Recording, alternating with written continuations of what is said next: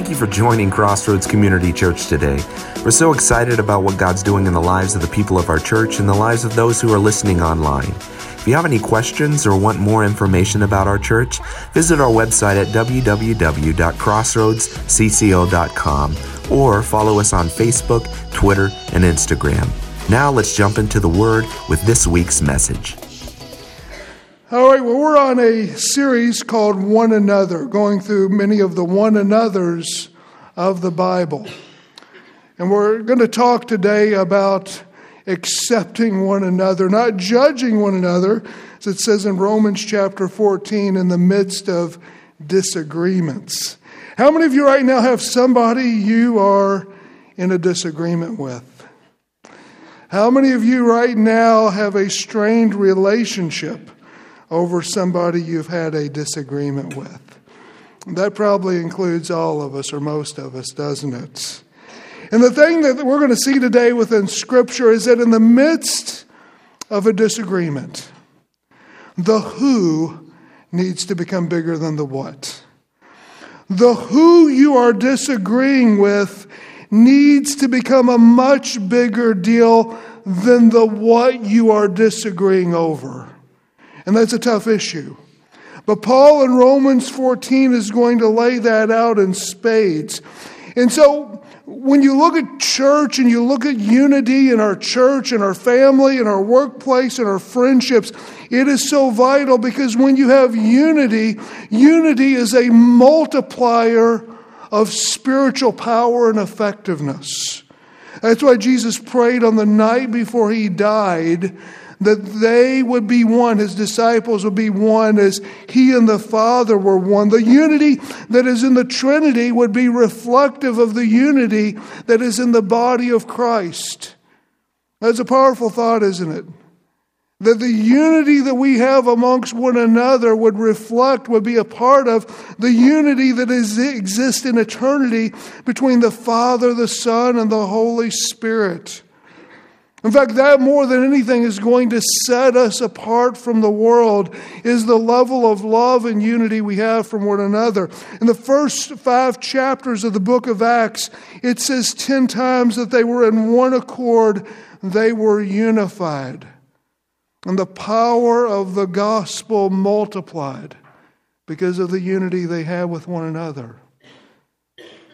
But disagreements, issues, problems are inevitably in any group, in any family, in any workplace, in any church, are bound to come in and start to fracture and to tear apart that unity. And typically when these things come, they come in small ways. They're not like these really big or massive issues. There's these small issues that kind of get in the way. Think about your marriage. Most of the big conflicts that you have, they're not like over these big, huge issues. What do they happen over? The temperature in the room, okay? The way you put the toilet paper, the direction on the toilet paper roll. Maybe how tightly you tuck the sheets in underneath the bed. I mean, and you disagree on that and then things explode. And in the church, it's the same way. It's not typically the big issues. We don't argue over how we formulate the doctrine of the Trinity. Rather, we argue maybe the color of the new carpet. We don't argue about the importance of serving and taking communion, but maybe we argue over the specific ways it's being served. Heard of one church where this big conflict occurred over who had the authority to purchase the postage stamps. Somebody said they were really licking their wounds after that one. And here's the deal. So we're going to see in Romans 14, it's those small issues that build up over time that cause the biggest levels of conflict. And when you and I have disagreements with each other in whatever realm, whatever sphere of influence we're in, the big deal within Scripture, and Paul is going to make so clear as we look in Romans 14, is that the who we disagree with needs to become a lot bigger than the what we're disagreeing over. So if you have your Bibles, turn with me to Romans 14 as Paul lays this out in spades. If you've got your phone, go ahead and click on your Bible app. And if you don't have either of those, we're going to have the scriptures by way of the screen. So we talk about how to deal with disagreements.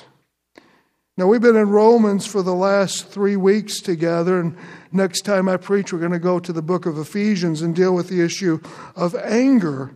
But we're in Romans 14 right now, Romans. And when you come to chapter 14, there's a rift that's occurring within the church of Rome.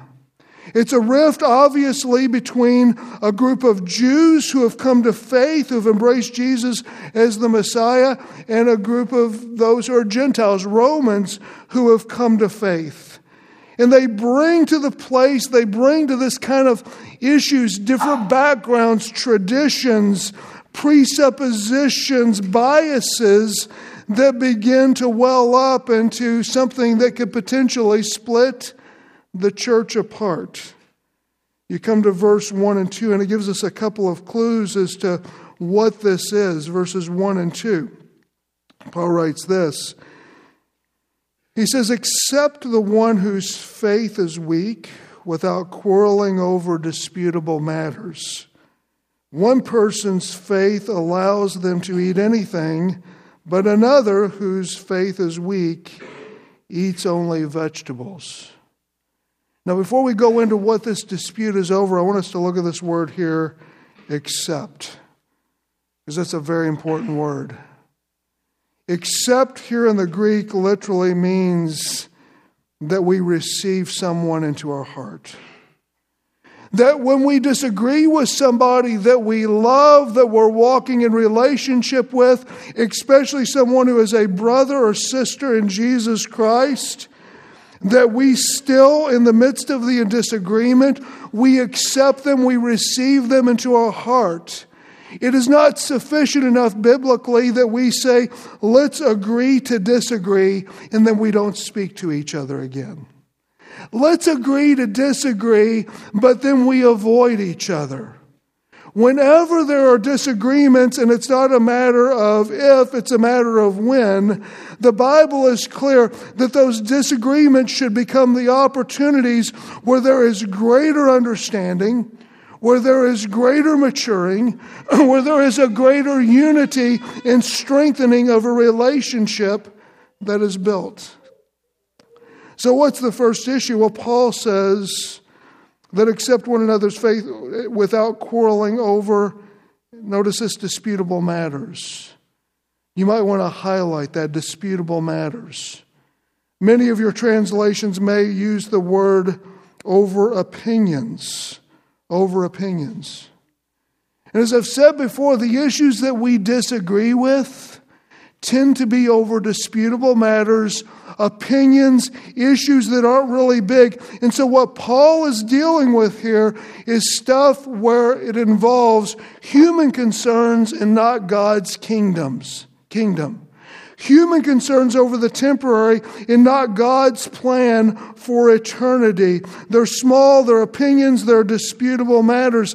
The second, as he says that those who are weak in faith need to be accepted by those who are strong. Now, what does this mean to be strong and weak in this respect? Paul is talking about a matter of conscience. I remember when I was dating Brenda, and I did not grow up in, per se, a churched or Christian home. And Brenda grew up, her dad was a pastor. So we came from very different backgrounds of understanding. We were dating, and someone Friday evening or something, and said, what would you like to do? And I threw out that idea. I said, well, Brenda, how about we play some poker? And she grew up in a very churched home. And when I said, Brenda, let's play some poker, it was like I was asking her to rob a bank. You know, because in her mind, when you play poker, that's a sinful thing to do because it's associated with gambling. And for me, you know, I just put some pennies or some paper clips on the table, you know, not a huge, better. And I taught her how to play poker. I regret doing that because the last 3 times we played, she beat me. So, but she has this conscience over that issue because of a background, experiences.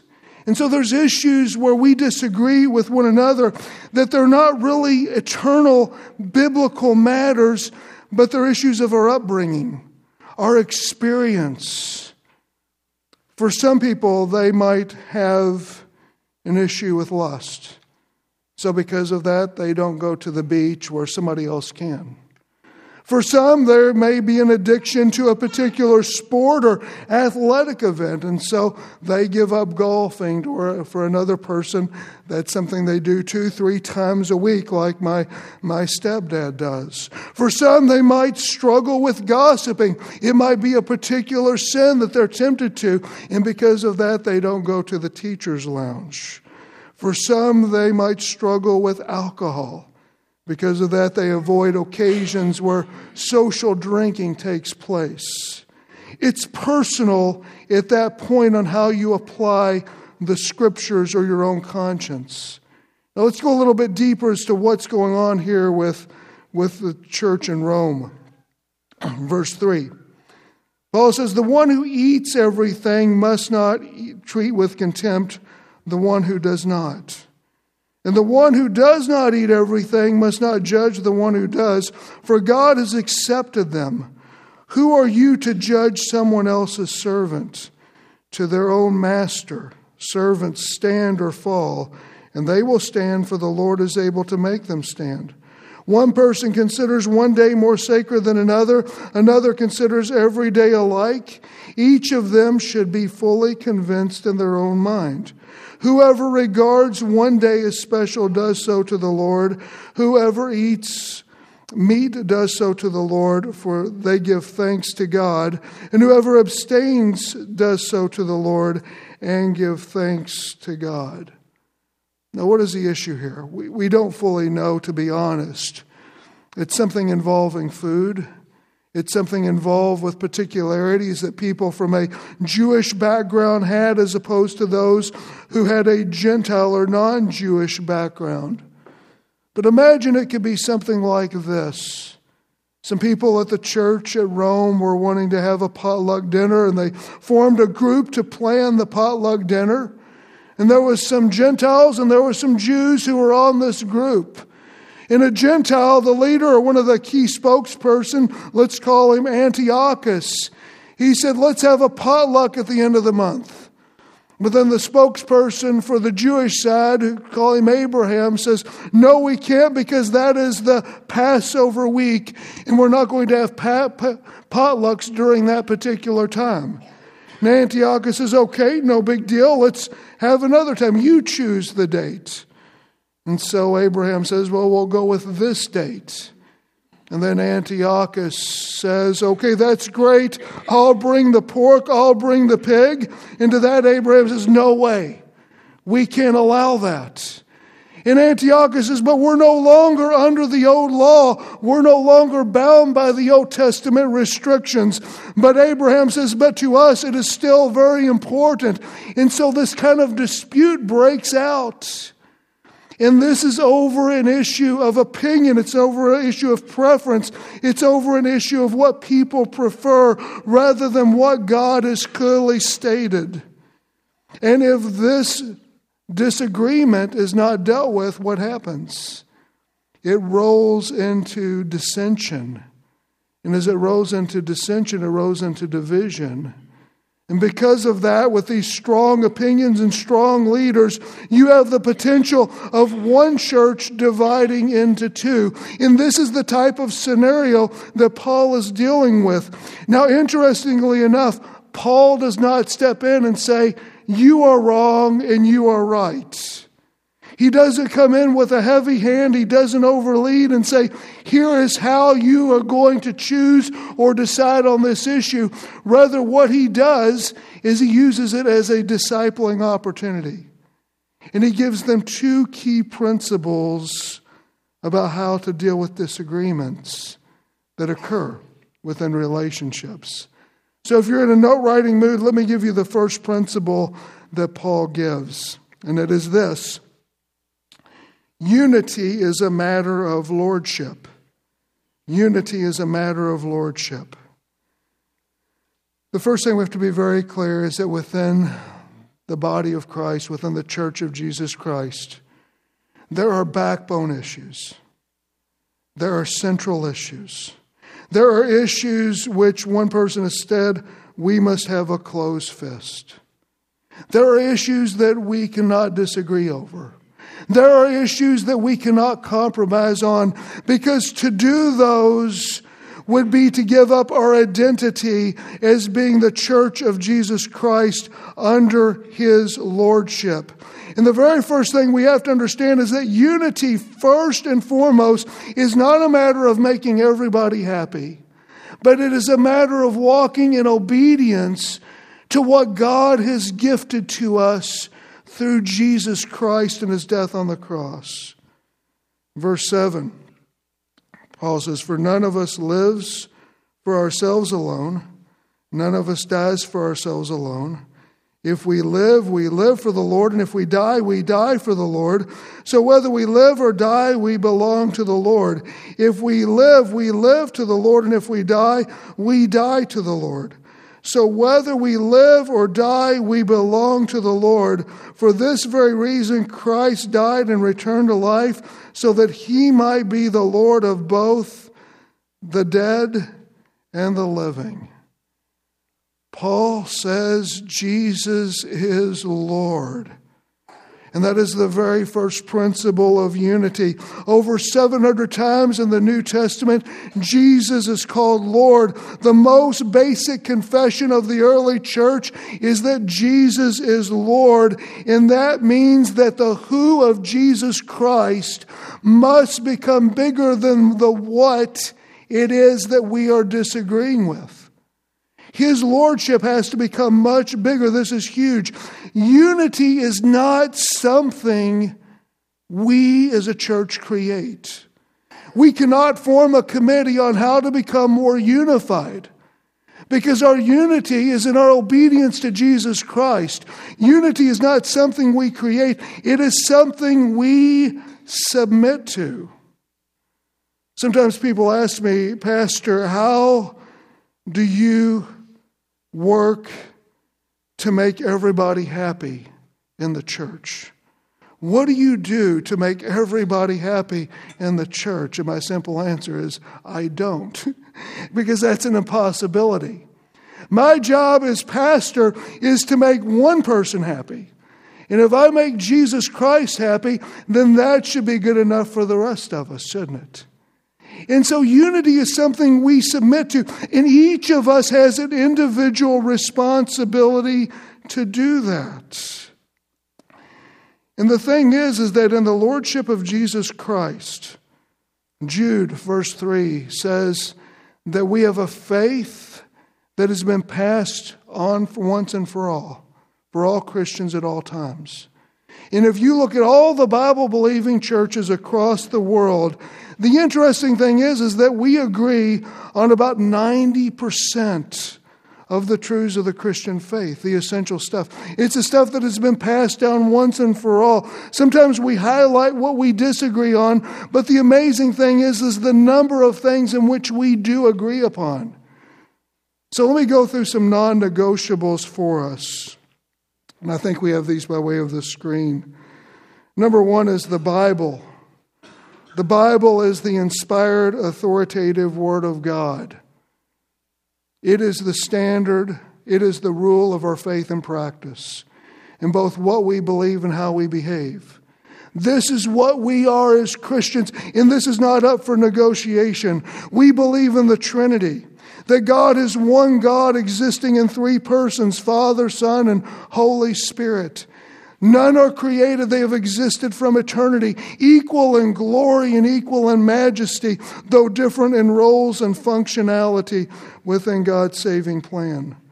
We believe in the Son of God, that Jesus is completely God, and that He's fully human when He came in the form of Jesus Christ. We believe in His full deity, we believe in His full humanity, combining both natures into one. We believe in the atonement that Jesus Christ died on the cross, and that is the sole means for our forgiveness of sins. We believe in the salvation is by faith through grace, that we receive it as a gift of God, and we do so by surrendering in faith and belief to what God has revealed to the Lordship of Jesus Christ. We believe in regeneration, that every person must be born again. You must receive the Holy Spirit into your life to be born again, to be made a new person. We believe in sanctification, that the faith that saved you is also the faith that leads you in your forward journey, and that if you are a Christian, you will continue on in a path of growth in your journey to follow Jesus. We believe in the church of Jesus Christ, that the church is God's means, it is God's community and God's avenue to preserve, to uphold, and to send out the gospel throughout the world. We believe in the second coming of Jesus Christ, that just as Christ came physically and literally to the planet Earth the first time, so he will come back a second time to establish his kingdom more fully. We believe in eternity, that there is a heaven for those who have embraced the grace that God has given them through Jesus Christ. And for those who reject God, there is an eternity in hell that is separate from God. This is the faith that has been passed down once and for all, and is not open to negotiation, cannot be compromised. And if on any of these you disagree, we're willing to talk with you, reason with you, be patient with you, persuade you, have a conversation with you, pray with you, but we are not willing to compromise on these. Because should we do that, we are giving up the lordship of Jesus Christ and the truth of Christianity. Can anybody say amen to that? But the lordship of Jesus Christ also guides the way that we deal with disagreement. Look what Paul goes on to say in verse 10. You then, why do you judge your brother? Or why do you look down on your brother? For we will all stand before God's judgment seat. It is written, as surely as I live, says the Lord, every knee shall bow before me, every tongue confess to God. So then each of us will give an account of himself to God. You see, folks, when the what we disagree with becomes bigger than the who we are disagreeing with, what happens is that we begin to start judging our brothers and sisters in Christ. And Paul says when we start to go in that direction, that's when disagreement becomes toxic and it becomes sinful. And we don't have the right or the authority to be at the place of doing that. For example, it comes to that place when we start looking at somebody we disagree with and we say, you know what? They just can't get along with other people. You know, they're an only child. That's the way they are that way. And we're judging somebody at that point. They won't take that new initiative that they're always stuck into the past. They're always a traditional. They're always stuck in the mud. And when we start making those judgments about people like that, rather than just focusing on the issues, Paul says we're going too far. Because God is the only one who has the purity, the insight, and the knowledge to make those kind of judgments. And so under the lordship of Jesus Christ, it sets what we believe, but it also limits the judgments that we make about others. So this leads to the second principle. Unity is a matter of liberty. Unity is a matter of liberty. There are other things within the body of Christ that can be called cosmetic. They're surface issues, and rather than having a closed hand, we can have an open hand. There are things that we may feel strongly about, we may be very passionate about, but others don't have to feel the same way or be as strong as we do on those issues. In other words, we do not have to be twins to be brothers and sisters in the kingdom of God. We don't have to be in exact agreement. And so Paul goes on in verse 13, he says this, therefore let us stop passing judgment on one another. Instead, make up your mind not to put any stumbling block or obstacle in your brother's way. In other words, don't take the small issues and make them big issues that are causing people to trip or struggle in their faith. And so to those who are strong and to those who are weak on a particular issue of conscience, Paul says in verse 14, as one who is in the Lord Jesus, I am fully convinced that no food is unclean in itself. But if anyone regards it as unclean, for him it is unclean. In other words, if you've got a weak conscience in that area and you feel that for you it is sinful, then for you it is sinful, and we'll respect that. It goes on in verse 16, or verse 14, and to the one who is in the Lord Jesus Christ, or verse 16 rather, do not allow what you consider good to be spoken of as evil. In other words, if something for you that's unclean for this person or sinful for this person is not for you and the Bible is not clear on it, then for you it is okay and you can agree to disagree. Now, one of the ways I've seen that we have made divisions in the body of Christ, where we should not make divisions in the body of Christ, is where we make boundary markers around secondary issues and we put them up as primary importance. Sometimes it can happen within membership covenants that people make. Sometimes it's kind of ways that you have to be a part of something in order to agree to particular things that aren't essentially biblical. Sometimes within churches there's been kind of that past tradition that says, okay, if you really want to be strong within us, you don't drink or smoke or chew or go with girls who do. And if you hold that line, you're really good in our church. But then somebody can have an attitude of arrogance, criticism, and judgmentalness.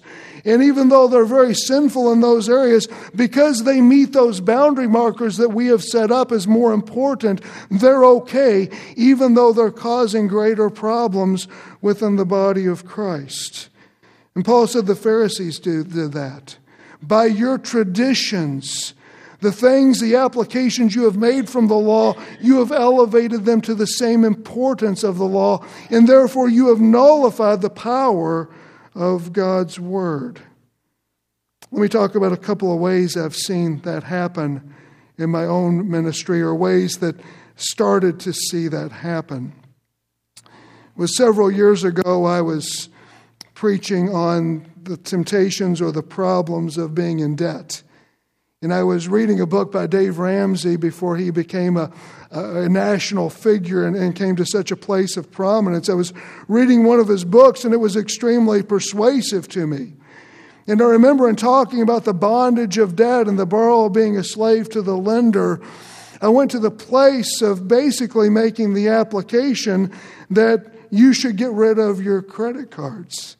I began kind of doing one of these Dave Ramsey things, without being Dave Ramsey. And that wasn't good. Because as I'm talking about the issue of debt and the borrower being a slave to the lender and saying you shouldn't have credit cards, I was brought to a challenge on that. Because nowhere in the Bible does it say you should not have credit cards. I'm not a financial expert. I'm not Dave Ramsey. And as a pastor, I don't have the authority to tell people they should not have credit cards. Maybe I could say because it's such a temptation or a problem, it's something you want to get rid of. But I don't have the authority to take a personal application that somebody may be using to protect themselves in the issues of debt and making it something that everybody should apply. Because where the Scripture stops, I should stop. Where the Scripture speaks, I should speak. Another issue is this. Back several years ago, there was a book that was very popular called I Kiss Dating Goodbye. Anybody ever read that or heard that book? It was a book about moving away from the dating structure in the American system to courtship, and using that as an alternative means for kids or for young people to connect, for a future marriage. And so we had some parents who had read that book who were parents of kids in our youth group, and they came to the youth pastor and said that we believe in this book and its principles so strongly, we think that we as a church should advocate the principles and the process of courtship over dating. The youth pastor brought that to me, and I said, we can't do that because the Bible doesn't teach about courtship. That is an application that some people get from certain principles of Scripture. It's an application, but it is not necessarily taught within the Bible itself. Ironically, the guy who wrote that book now has claimed that a lot of the advice that he gave in the book was not good advice anyway. So I'm glad we didn't take that and say this is what we're going to do as a church. In other words, if the Bible is not clear on it, we too are not going to say there's clarity where there is not. Here's some issues where Christians can agree to disagree and even learn from one another. One issue I've heard a lot about is how you as parents educate your children. Homeschooling, private schooling, public schooling, politics, a particular political slant or interest, social drinking, whether moms of younger children should stay home or work in the workplace, clothes that you wear in Sunday service. I know that since I've come here at Crossroads, my clothing style has been downgraded, okay? So I can fit in. We're more of a relaxed group. Some people I know have talked to me and say, I don't know if coffee should be served on Sunday morning here at Crossroads. And I want you to know that I'm a pro-coffee drinking in the sanctuary kind of pastor. Anything that will help keep you awake during the sermon, I am for it, okay? But there's differences of opinions. Some people, Halloween, whether they should have their children or whether they should serve treats during Halloween. One issue that's come up today is organic versus processed foods. And to all of that, we can agree to disagree. Look at verse 17, what Paul says. For the kingdom of God is not a matter of eating and drinking, but of righteousness, peace, and joy in the Holy Spirit. Because anyone who serves Christ in this way is pleasing to God and approved by men. Someone has said this, has written this, believe as I believe, no more, no less, that I am right and no one else confess.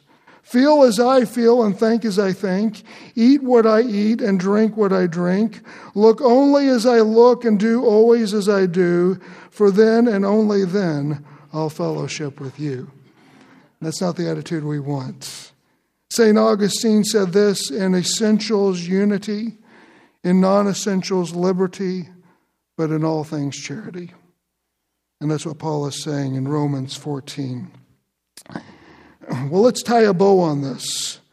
What do we do? How do we process? How do we work through those areas in which we find disagreement? How do we make the who bigger than the what?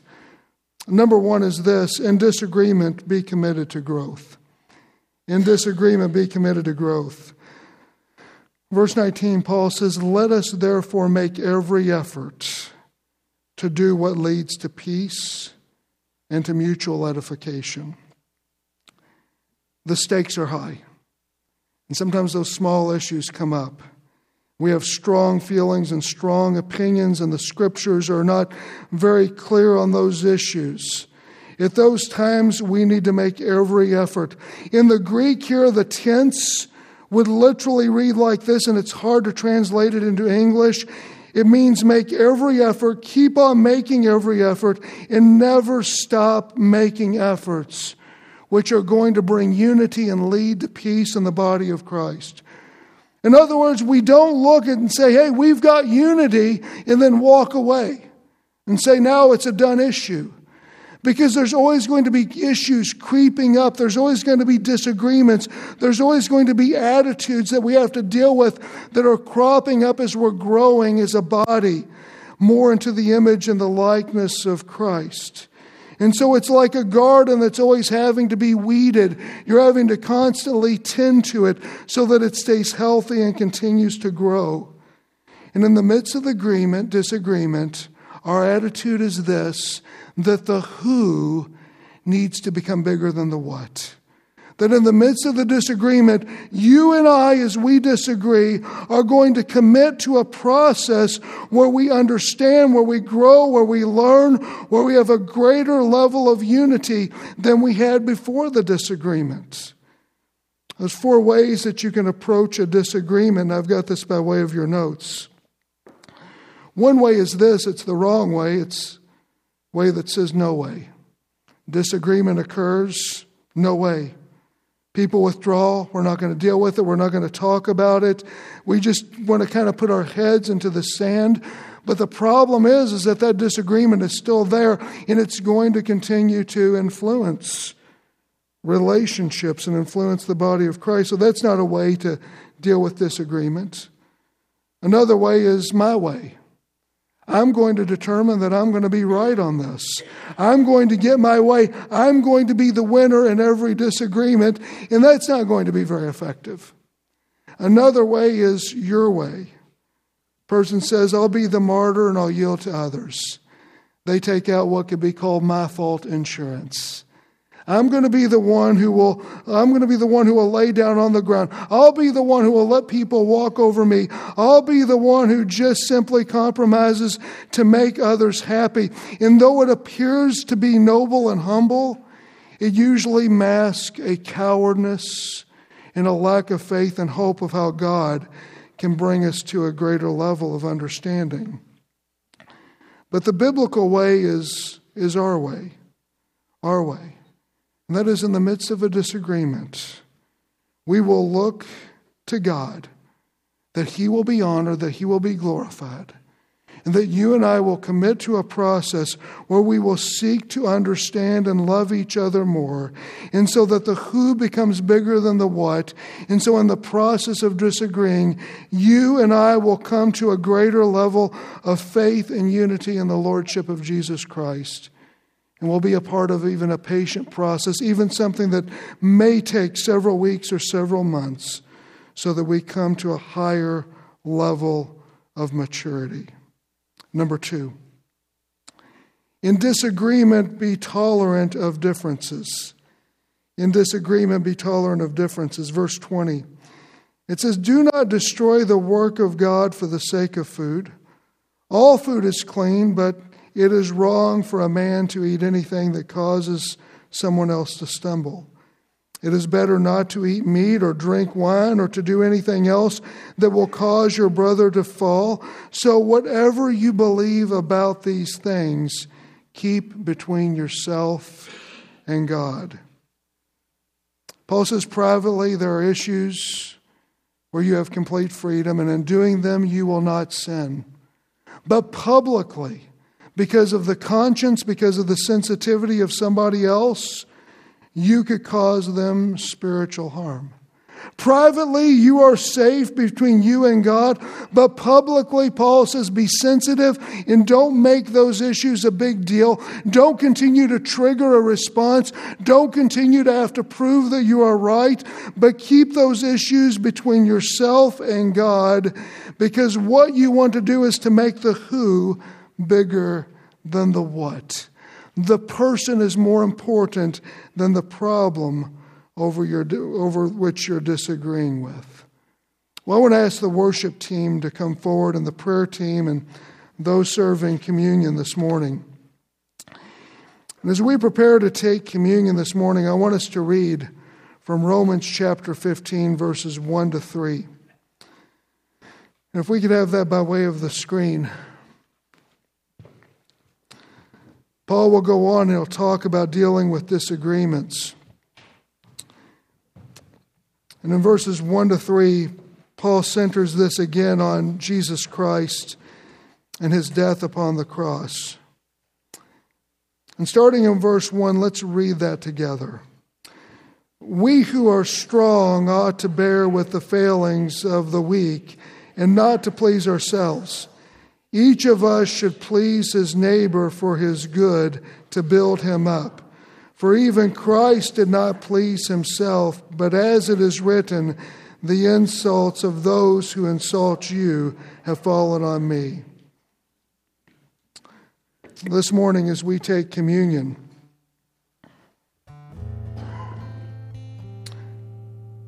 we remember Jesus, whose body was broken. And on the night he was betrayed, he said, "This is my body, which is broken for you. Whenever you take it, do it in remembrance of me." And in the same way, he took the cup. And he said, "This cup is the new covenant of my blood. Whenever you take it, do it in remembrance of me." And Jesus Christ, if you think of a wheel, he is the hub, and we are the spokes. And the closer we get to him and what he did on the cross, the closer we get to one another. And maybe there's an issue in which you're dealing with a struggle, a disagreement. And maybe your prayer needs to be this morning that the who becomes bigger than the what. The person who you have the disagreement needs to become bigger than that issue is. And that Jesus did not die for that disagreement, but he died for the person who you're disagreeing with. And that person is more important. And so as you take communion this morning, we invite you, as you're ready, as you search your heart, as you humble yourself before the Lord, we have people in each corner of the room ready to serve the elements. They're gluten-free. We also, as a church, practice open communion, which means that you don't have to be a member, a regular attender here to take communion. You just need to have faith and a surrendered heart to the Lord Jesus Christ. And so we also have people toward the front who's willing to pray with you. If there's a prayer need, a prayer issue you have. So as we come to communion this morning, let's search our hearts and realize that it's God who has made the who bigger than the what.